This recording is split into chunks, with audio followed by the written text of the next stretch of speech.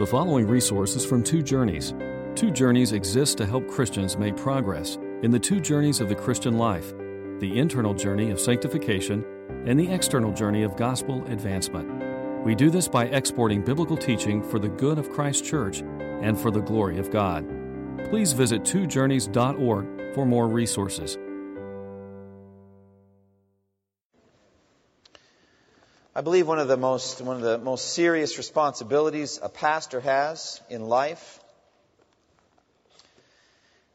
and one of the most serious responsibilities I have in this church, is to keep Judgment Day in front of you constantly, to get you ready for what's really coming. The day of the Lord is coming. The Bible makes it plain that there is a day coming in which He will judge all humanity. When the Apostle Paul stood before the Greek philosophers in the Areopagus up there at Mars Hill, he finished his message with these words, Acts 17:31, God has set a day when He will judge the world with justice by the man that He has appointed. Later, when Paul stood before the Roman governor Felix on trial for his life, Paul turned the tables and gave Felix a sense of the time when he would stand on trial for his soul. In Acts 24:25, as Paul discoursed on righteousness, self-control, and the judgment to come, Felix became afraid and said, "That's enough for now. You may leave. When I find it convenient, I'll send for you." Well, Felix dismissed Paul because he could not handle the thought of Judgment Day. It made him feel uncomfortable. But I tell you, that concept cannot be easily dismissed by sending the messenger away. You can dismiss the messenger, but Judgment Day stands. Judgment Day looms. It is coming. I think it's one of my responsibilities to get you ready for that day. Now, as the Lord Jesus Christ finished His discourse on the Mount of Olives, remember, He's getting His disciples ready for His second coming. They had asked Him, when will these things be, the destruction of Jerusalem, and what will be the sign of your coming and of the end of the age? And in Matthew 24 and 25, He's been answering those questions, and He ends with this teaching, what's commonly called the sheep and the goats, sometimes wrongly called the parable of the sheep and the goats. Friends, this isn't a parable, actually. It's a simple description from our Lord Jesus Christ of elements of Judgment Day. If you want to know what it really is, it's a simile. There you go. You're in English grammar lesson again. A simile is a comparison of two things using the word like or as. And so Jesus said, all the nations will be gathered before Him, and He will separate the people one from another. As a shepherd separates the sheep from the goats, He's going to put the sheep on His right and the goats on His left.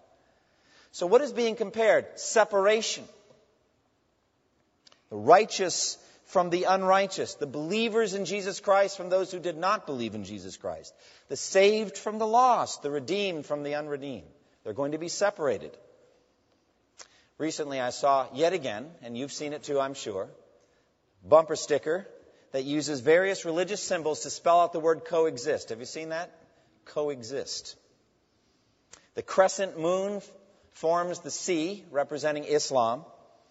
The peace sign formed the O, representing an end to all war. The X was made out of the Star of David, representing Judaism. The I was, and I had to go online to find this one. It's a little too small to see as you drive by at 30 miles an hour, but the I is dotted with the Wiccan symbol representing earth religions or pagan religions. The S is made out of the yin and yang circle representing Confucianism. And then T, of course, is the cross of Christ. And we need to coexist. It's printed by the Coexist Foundation, which seeks to promote peace between the world religions, especially through dialogue. Well, Jesus told the parable of the wheat and the weeds, saying that we need to coexist. In that, and probably in little else, Jesus and those folks agree. We have to live together. But Jesus says the time is coming when He will separate the wheat from the weeds. And that day is Judgment Day. And we will not coexist with them anymore. We will be separated from them, and that separation will be eternal. The harvest is the end of the age, and that's Judgment Day. In Matthew 25, 31 through 46 is, in my opinion, the plainest description of Judgment Day you will find in the Bible from the lips of Jesus. It's the plainest and clearest he ever gets, and we would do well to heed it because the Scripture reveals he is the judge. He is the man whom God has appointed. And so he begins, I think, by talking about his own glory at that time, the glory of the judge on Judgment Day. Look at verse 31. When the Son of Man comes in his glory, and all the angels with him, he will sit on his throne in heavenly glory. The judge of all the earth is the Son of Man. That's Jesus Christ. It is the unique privilege and glory of God the Son, of the Son of Man, of Jesus, to judge every human being that's ever lived. So it says in John 5, 22 and 23, moreover, the Father judges no one, but has entrusted all judgment to the Son, that all may honor the Son, even as they honor the Father. Jesus Christ will be judge of all the earth, and every single human being will stand before him on that dreadful day. What of the time of judgment? When will it happen? He says right here, when the Son of Man comes in his glory. That's when the Judgment Day happens, the second coming of Christ. It's clear that Judgment Day will follow the return of Christ to the earth in glory. Now, what is the nature of the glory of Christ at judgment? Well, we know that Christ in his first advent, his first coming to earth, laid aside all of his glory. Mild he lays his glory by, born that man no more may die. As it says in Hark the Herald Angels Sings, he lays his heavenly glory aside. He was born of a human mother, Mary, in very rude and poverty-stricken circumstances. He was laid in a manger where animals feed. And from that point on, as he grew up, he looked like any ordinary man.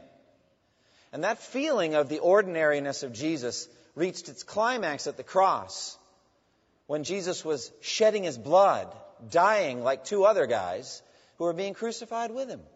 And so Isaiah 53 says he had no beauty or majesty to attract us to him. Nothing in his appearance that we should desire him.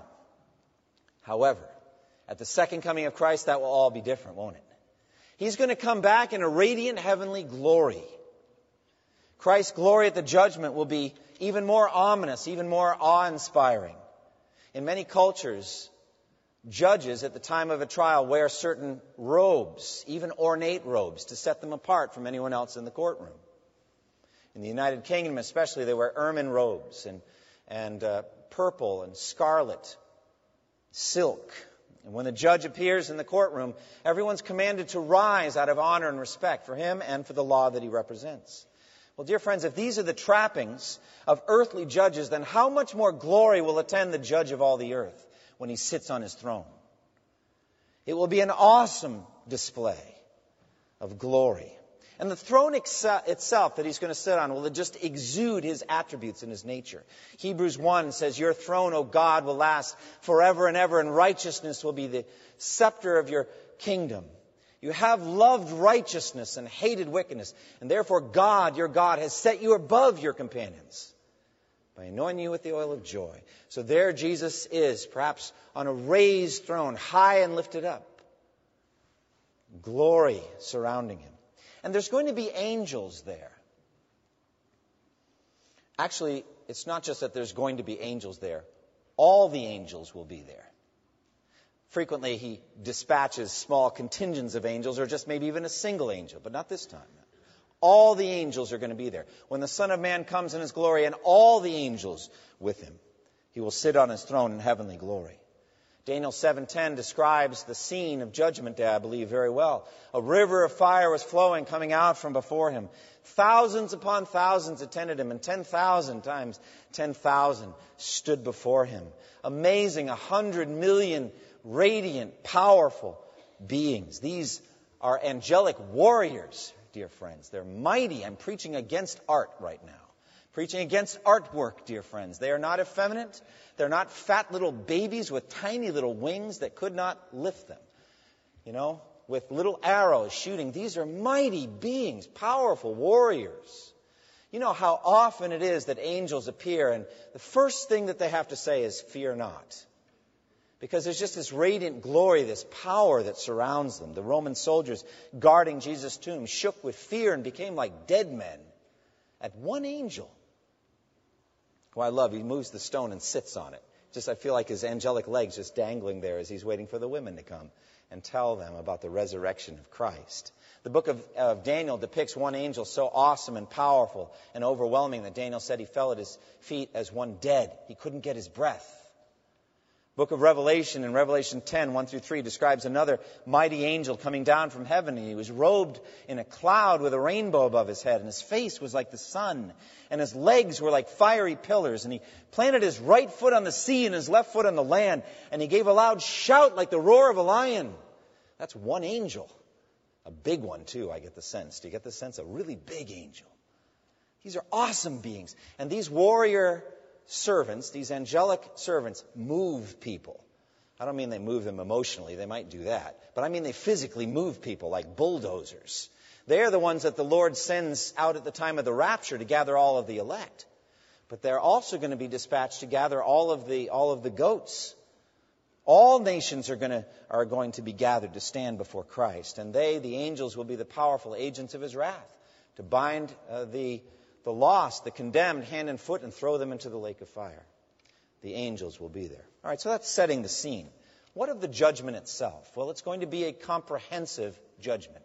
All nations, all deeds, all motives laid bare. There's nothing concealed that will not be disclosed. There is nothing hidden that will not be revealed. Look at verse 32. All nations will be gathered before him. Now, the word nation we've learned to understand as an identifiable people group, an ethnic or linguistic people identified by history, geography, worldview. This is a nation, as it says. And the Gospel of Matthew has its eye on the nations all the time. In Matthew 12, 18-21, it says there that Jesus will proclaim justice to the nations. And in his name, the nations will put their hope. Matthew 24:14 says this gospel of the kingdom will be preached in the whole world as a testimony to all nations, and then the end will come. In that same section of Scripture in Matthew 24:9, it says that the messages of the gospel will be hated by all peoples on account of Christ. And then, of course, the gospel itself ends with the Great Commission. All authority in heaven and earth has been given to me, said Jesus. Go therefore and make disciples of all nations, baptizing them in the name of the Father and the Son and the Holy Spirit, and teaching them to obey everything I've commanded. So Jesus is a worldwide creator. Jesus is a worldwide king. He is a worldwide savior, and he will most certainly be a worldwide judge. All nations will be gathered before him. Every single solitary person who's ever lived in every nation on earth will be gathered before Christ's judgment seat. Plato, the 4th century Greek philosopher, will stand before Jesus. Picture that. Give an account for his life. Julius Caesar, 1st century conqueror of Gaul, the beginning warrior of the Roman Empire, really, will stand before Christ's judgment seat. Shakespeare, the British poet, playwright, will be there. So will Voltaire. He'll be there, like it or not. Mao Zedong and Joseph Stalin, 2 communist dictators, are going to stand before Jesus. Osama bin Laden will be there. So will George Bush. Barack Obama is going to stand before Jesus. And so will the most common street beggar in Budapest or in Calcutta. Doesn't matter the station. Everybody's going to be standing before Jesus. And the word gathered implies something happening to you, doesn't it? All the nations will be gathered before him. It implies in some cases as if by force. There is no choice but to heed this summons. No Muslim, for example, will be able to say, I will not stand. I refuse to stand before a Christian judgment. I am a Muslim and I will only stand before Allah. No, dear friend, you'll stand before Jesus Christ. You'll stand before Jesus Christ. The agents are certainly angels. The Son of Man will send out his angels and they will weed out of his kingdom everything that causes sin. And it is a comprehensive judgment, not just as to who is there, but as to what is open to view. It says in Hebrews chapter 4, nothing in all creation is hidden from His sight. Everything's uncovered and laid bare before the eyes of Him to whom we must give an account. And so everything will be exposed. All of the deeds and all of the motives. Jesus is able to weigh the motive of every deed. Why did you do it? What were you intending when you did it? Proverbs 16:2 says, all a man's ways seem innocent to him, but the Lord weighs the motives. See that? And so He's going to be weighing the reason. He's tracing it back. And it's going to be a divisive judgment. Jesus, He said, do not suppose that I came to bring peace. I came to bring a sword, to divide father against son, daughter against mother, daughter-in-law against... He divides people, and this is the ultimate division here. It's a judgment. All the nations will be gathered before Him, and He will separate the people, one from another. As a shepherd separates the sheep from the goats, He's going to put the sheep on His right and the goats on His left. We are mixed now. We will be divided then. We must coexist now, and it's not easy for us, is it? Surviving in an impure and mixed world. It is because of unbelievers that we have the police forces and courts and jails in the numbers that they are. It's because of unbelievers that so many laws and restrictions need to be written. It's because of unbelievers in Hollywood and New York that we are assaulted daily with images and other temptations that wage war against our souls. It is unbelievers in foreign lands that are waging war against Christians simply because they're Christians. It's unbelievers that make this alluring, sinful, enticing system known as, in Pilgrim's Progress, as Vanity Fair, just what it is. However, at the end of the world, this mixed experience in which we must tolerate each other, because you know why? You can't tell the difference between the weeds and the wheat right now.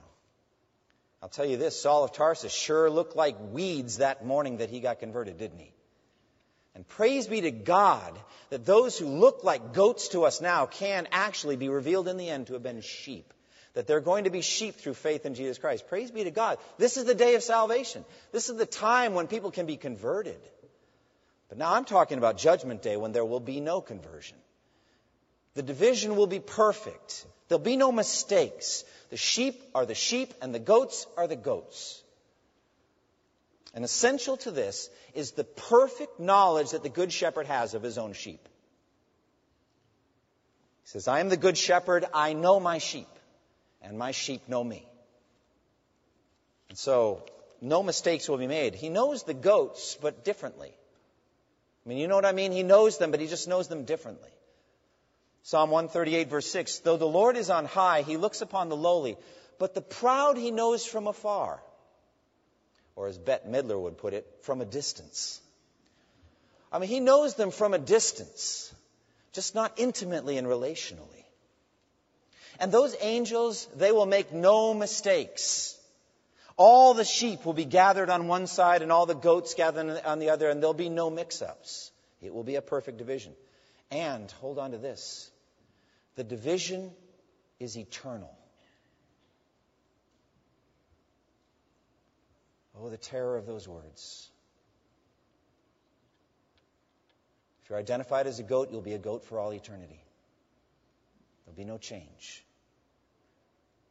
Same thing with the sheep. It's an eternal division. They will never meet again, the sheep and the goats. They will never be mixed again. They will never look on each other's faces again after that day. I've seen some wrenching scenes in movies in which loved ones were torn apart from each other. In movies about World War II, you know, the Nazis were especially vicious in separating families. The train would pull into Auschwitz, and the doors of the cattle cars would clank open. And the SS would pull people violently down out and start separating families. And some of those people never saw each other again. Men over here, women over here, those that could work over here, those that couldn't over there. German shepherds and searchlights, and that was it. Well, this separation is far more significant than that. But if I can tell you a mystery, the sheep won't miss the goats. The sheep will not miss the goats. How could we enjoy heaven if we're forever missing the goats? A hint of this in 1 Corinthians 16. Anyone who will not love the Lord Jesus Christ, a curse be on him. I don't want to spend eternity with people who don't love Jesus. Amen? I want to be with people who love Jesus. And so we're not going to miss them. Now, again, we're in a different era now. We should weep for the lost, pray for them, yearn for them, be pulling on them. Yes, now. Now is the day of salvation. But that's Judgment Day now. It's over then. It's finished. And we will begin for the first time to see things the way Jesus does in every respect. And love Him and embrace every decision He makes. But this separation will be eternal. Now, this is the key to the whole message now. Please listen. What is the basis of the separation? And I'm going to go beyond what's written here, but not beyond the doctrine of the New Testament. But I'm going to find roots of that full doctrine right here in the text. And I'm going to give it to you in redemptive historical order. The first basis of the separation is in the mind of God. It is eternal predestination. Before the foundation of the world, this separation had been made. Look at verse 34. Then the king will say to those on his right, "Come, you who are blessed by my Father." I say this is a blessing from the Father from eternity past. Take your inheritance, the kingdom prepared for you since the creation of the world. Now, the clear teaching of Scripture, this division of sheep and goats, existed in the mind of God before God even said, "Let there be light." The elect, the Bible calls them, those is another word for the sheep, the elect are chosen by God for heaven and rescued from hell. The first blessing that the elect receive, and they're not even in existence when they receive it, is eternal predestination, the choice of God. Unconditional election, not based on merit or anything that they would do. Not at all. Read Romans 9 through 11. It is so plain. It says in Romans 11, there is at this present time a remnant chosen by grace. And if it is by grace, then it is no longer by works. If it were by works, then grace would not be grace. That's Romans 11. I'm just quoting Scripture directly. And so the first blessing that these sheep received, and they don't even exist yet when they receive it, is the choice of God that they should be sheep. And He says, "Come, you who are blessed by my Father. Take your inheritance, the kingdom prepared for you since the creation of the world." It is prepared for Christ's sheep. He knows His sheep. God's infinite knowledge and wisdom, it's impossible to think He doesn't know by name each of those sheep. He openly says He does. He knows His sheep by name. And that inheritance, that kingdom, has been prepared for a specific group of people. A specific group of people with their own stories and their own glories, their own agonies, their own struggles and conquests. And what a lavish, rich tapestry of history and grace that is. I am looking forward to looking at every strand. I want to hear all about the martyrs, don't you? I want to learn about those missionaries. I want to get in and find out how people ministered in the poorest and the most difficult places on earth. I want to know my brothers and sisters in Christ. Amen? I want to study their stories, and guess what? We'll have eternity to do it. And it's going to be delightful. We'll be delivered from our selfishness, and we'll have plenty of time. Plenty of time. And we will just be able to find out what God did in and through them. And so this kingdom is presently being prepared. Now, I've thought humorously, I hesitate to inject humor, but I mean, you know how with government projects, there's frequently cost overruns and it takes longer than much longer than people said it was going to take. Friends, that's not what's going on in heaven. It's not like for 2,000 years they've been trying to build it and get it right and it still isn't finished yet. It's not like that. Really what's going on is we are the living stones. We are the building materials. And He is preparing us for heaven as much as He's preparing heaven for us. Each other, that's the preparation that's going on. Isn't that glorious? And so Jesus says, do not let your hearts be troubled. Trust in God. Trust also in me. In my Father's house are many rooms. If it were not so, I would have told you. For I'm going there to what? Prepare a place for you. And if I go and prepare a place for you, I will return and take you to be with me, so that you also may be where I am. So the glory of heaven is growing brighter and brighter and brighter with every generation of Christians and their stories and their achievements and what God does in and through them. Second basis of the separation is God's blessing of those sheep in life. Something that happens to them in life. Something happened to them while they live. Now they're born, they live for a number of years, they're drawing breath, they have a bunch of experience, and then God blesses them. And what does He bless them with? Well, He blesses them with salvation. He blesses them with Christ. He blesses them with revelation. You remember when Jesus was gathered with His disciples in Caesarea Philippi, He said, "Who do people say the Son of Man is?" I give a bunch of answers. He said, "What about you? Now, who do you say that I am?"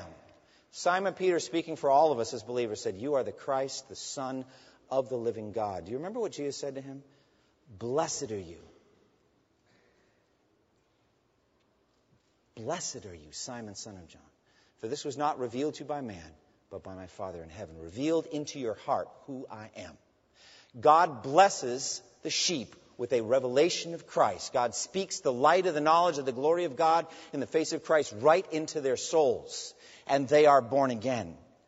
Same thing at the end of John's Gospel. Thomas said to Him that great confession, "My Lord and my God." Jesus said, "Because you have seen me, you have believed." What's the next word? Blessed are those who have not seen and yet have believed. Has that blessing come to you? Have you received that blessing? Sean Lawley testified to the fact he's received that blessing. Have you received the blessing of conversion, of the image of God in your soul, of Christ?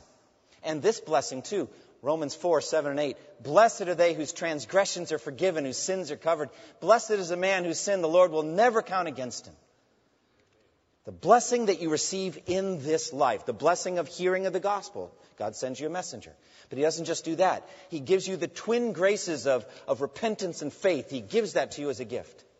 And then He takes out your heart of stone and He gives you a heart of flesh, and you respond now. You might have heard it many times before, but now you're moved. You see it. And He blesses you with the new birth. And with every spiritual blessing in the heavenly realms, He's just lavishing blessings on you. And on the basis of those earthly blessings and everything good about those sheep flows. Apart from the grace, the blessing of God, the sheep are no different than the goats. Do you understand that? We're no different. We're no better than they are. We're the same people. But it's the blessing of God that makes the difference. Now what happens? Third basis. Those sheep at a certain point repented and believed in Jesus. They acted. They believed. They trusted. They turned away from their sins. Now, this is not so evident in the sheep and the goats, but this is what it says. The king will say to those on his right, "Come, you who are blessed by my Father, take your inheritance, the kingdom." The key concept here is an inheritance, a kingdom, something that's promised. And Jesus began His preaching. He said, "The time has come. The kingdom of God is at hand. Repent and believe the good news." And if you repent and believe, you get a promise. You get an inheritance. You get a kingdom. They believed the gospel, they trusted, and this inheritance was given to them. They became heirs, heirs of God and co-heirs with Christ of heaven. And they get this beautiful inheritance, this kingdom given them as a gift. Notice in verse 37, the Lord calls them righteous. Then the righteous will answer, "Lord, when did we see you hungry and feed you," etc. How did they get this label righteous? Let me tell you something. If there's a good time and a good place to be called righteous, Judgment Day is it, don't you think? And even better if it's Jesus the judge calling you righteous. How sweet is that? And Jesus calls them righteous when it says in Romans 3:10, there is no one righteous, not even one. How did they become righteous? They believed in Jesus. They trusted in Him, and the righteousness of God was given as a gift. And then on Judgment Day, they're vindicated in that righteousness. That's the third basis. Romans 3:22, this righteousness from God comes through faith in Jesus Christ to all who believe. The fourth basis, and the one most obvious from the text, is a lifestyle of good works that flows from the first three. True faith always results in a lifestyle of Christ-focused good works. For we are God's workmanship created in Christ Jesus to do good works, which God prepared in advance that we should walk in them, Ephesians 2:10. Notice that these good works are Christ-focused. Everything the sheep do, they're doing for Christ's pleasure, for Christ's glory, to minister to Christ's people. Look at verse 35 and following. "I was hungry, and you gave me something to eat. I was thirsty, and you gave me something to drink. I was a stranger, and you invited me in. I needed clothes, and you clothed me. I was sick, and you looked after me. I was in prison, and you came to visit me." And then the righteous will answer him, "Lord, when did we see you hungry and feed you, or thirsty and give you something to drink? When did we see you a stranger, invite you in, and eating clothes and clothe you? When did we see you sick or in prison and help you?" And then the king will answer, "I tell you the truth, whatever you did for one of the least of these brothers of mine, you did it for me." Clearly, the righteous sheep wanted to please Christ with their actions. Christ himself was the focus of their desires. And then they acted. It was simple and practical. They fed hungry people. They gave drink to thirsty people. They invited strangers in. They were inviting hospitality kind of people. They clothed the naked. They provided clothes for people. They looked after sick people in their time of struggle and distress. Visited prisoners as well. And in every case, these sheep were truly ministering to Christ. And notice that the sheep are not falsely humble here. They're just stunned by the fact that anything they would do would look good in that context. The holiness of Christ and those eyes of blazing fire. Lord, when did we do anything for you? And you'll feel that. Do you feel that now? I don't feel like I do anything really perfectly for Jesus. Everything is marred and flawed in some way because I've touched it. When did I do anything? And he said, I tell you the truth, whatever you did. Oh, what a sweet word, whatever is. Can you guys just do lots of whatevers? I mean, that gives you freedom, right? Whatever you want to do for the body of Christ, just do it. Do something for a brother or sister. Do something for Jesus. Whatever you did it for me. Now, we're going to talk about the sheep and the goats and mercy ministry in the next message.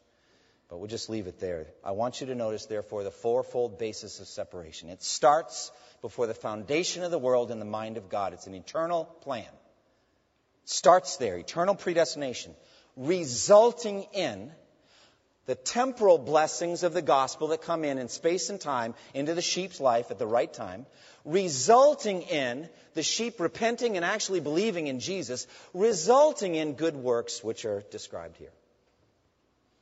It's the exact opposite for the goats, all the way across. Rejected by God before the foundation of the world, under the curse of Adam, under the curse of the law, they stand fully accountable for their own sins. They have no Savior. They reject Christ and the gospel. They turn their back on Christ and the gospel, and they have no Christ-centered good works. Now, I find it interesting on their rejection of Christ. Notice that they call him Lord here. Have you noticed that? I find that interesting. Look at verse 44. Then the goats are going to answer, Lord. Just stop there. I find that an interesting word. I mean, especially when spoken by Voltaire. I mean, don't you think? Or Thomas Jefferson, who said the doctrine of the Trinity will someday be seen to be a myth like Minerva springing fully formed out of the brain of Jupiter. We know that's a myth, and so the Trinity is a myth. Or this quote from Benjamin Franklin. This is chilling. Let's listen to this. As to Jesus of Nazareth, I have some doubts as to his divinity, though it is a question I do not dogmatize upon, having never studied it, and think it needless to busy myself with it now, when I expect soon an opportunity of knowing the truth with much less trouble. If that doesn't bring a chill to you, you need to read it and think again what he's saying. He says, I'll find out whether Jesus is God or not. Oh, he'll find out. He has found out. You need to find out now by faith that Jesus is Lord. Because you're going to say it then either way. Before me, every knee will bow. By me, every tongue will swear that Jesus Christ is Lord, it says. Richard Dawkins, who doesn't even think that Jesus really existed, will find that he not only existed, but is his judge. All of these men are going to say, Lord. Now, I want to say just a brief word about the good works. Did they really do no good works at all, the goats? Nothing? They didn't feed any hungry people? They didn't put any clothes on the naked? Well, I think the goats break into two categories in this one. First, there are some that literally didn't. They didn't care at all about anybody. They live selfish, self-feeding lives, and they walk by the guy on the Jericho Road, and they don't give a rip. They just walk right on by, and they don't care. There are goats like that. But there are other kind of goats, too, aren't there? There's some that actually spend a lot of their time doing these kinds of good things, these good works. There are secular aid agencies, like, for example, the International Red Cross. 97 million people worldwide. I would think many, if not most, of their volunteers do nothing in the name of Jesus Christ. They just do good works to help people in disasters, floods, earthquakes, hurricanes, disaster areas. But here's the key. They don't do anything in Jesus' name. United Nations aid agencies, they're all over the world alleviating human suffering. How about the federal government itself? Does it feed anybody? Does it clothe anybody? Are there programs for the poor and needy? Oh, yes. Can you do those and never think about Jesus at all? Oh, yes. As a matter of fact, that almost seems to be a goal, the secularization of these kinds of good works. That will not work on Judgment Day, friends. Other charities which were begun by Christians and begun in Christ's name now have drifted or are still done by many Christians but open to non-Christians to take part in, like the YMCA, for example, or Habitat for Humanity. You don't have to be a Christian to go build a house for somebody. There are non-Christian religions that have aid agencies. There's something called the Red Crescent, which is the Islamic version of the Red Cross, operating in Muslim countries. And there are many famous rock stars and movie personalities that get involved in things like, tennis matches for Haiti and things like that. You know what I'm talking about? Or We Are the World kind of concerts. You know what I'm talking about. I mean, they have a certain number of pet issues that they definitely get involved, but it's not a surprise to see them involved. I mean, are you shocked when Brad Pitt and Angelina Jolie and Elton John and others do concerts for AIDS victims? I'm not shocked by that. It doesn't surprise me at all. I know that Christians do those kinds of things too. But the key issue here is that none of those non-Christians, none of the goats, did anything for Jesus. They're not trying to minister to Jesus. They're not trying to minister to Christ's people. They're not trying to find who are Jesus' brothers and sisters and care for them. They don't care about Jesus at all. They're not thinking about Jesus. Jesus is irrelevant to their lives. But can I tell you, he will not be irrelevant on Judgment Day? He will be the relevance on Judgment Day. What did you do for me through caring for these? So the king is going to tell them, "Depart from me, you who are cursed, into eternal fire prepared for the devil and his angels." There's going to be 2 more sermons on the sheep and the goats. Not today, you'll be happy to know. Not today. I'm getting tired and I'm sweaty up here. Is it warm in here or is it just me? Maybe it's just me. But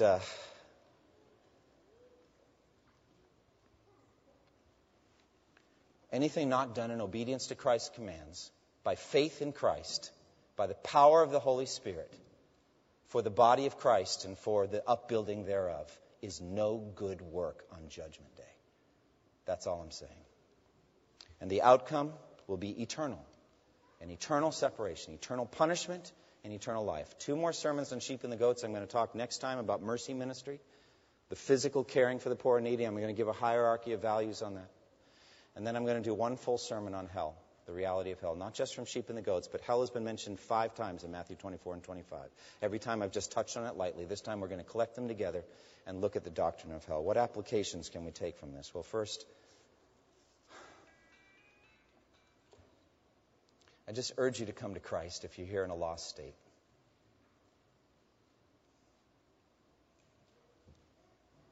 I mean, you can't get across that barrier. Once the separation's made, it's done. Now is the time. Now is the time to cross over from death to life. John 5:24. Whoever hears my word and believes him who sent me has eternal life and will not be condemned. He has crossed over from death to life. Oh, let now be the day for you to do that. Look to Christ crucified. He shed his blood for sinners like you and me. It will be enough for you on Judgment Day. It will be infinitely enough for you on Judgment Day. Trust in him. But if you're a Christian, I urge you to make Judgment Day come alive in your mind every day. Make it part of your quiet time. Say, I know I'm going to stand before you. I want to be rich in good works. And if I can give you a hint on that, please focus on the body of Christ. Even in evangelism. What are you doing? We're going to go out this afternoon with Summer Sizzle.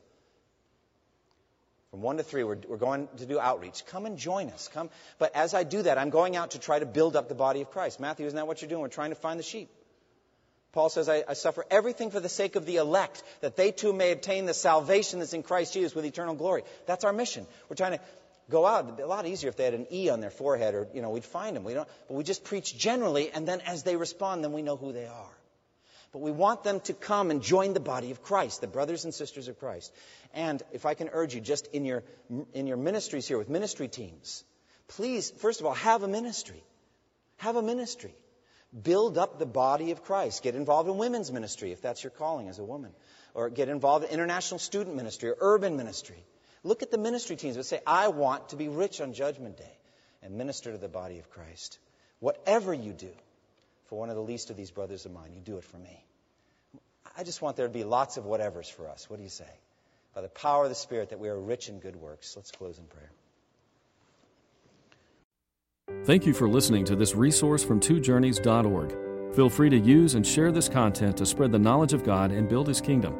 Only we ask that you do so for non-commercial purposes and in accordance with the copyright policy found at twojourneys.org. Two Journeys exists to help Christians make progress in the two journeys of the Christian life, the internal journey of sanctification and the external journey of gospel advancement.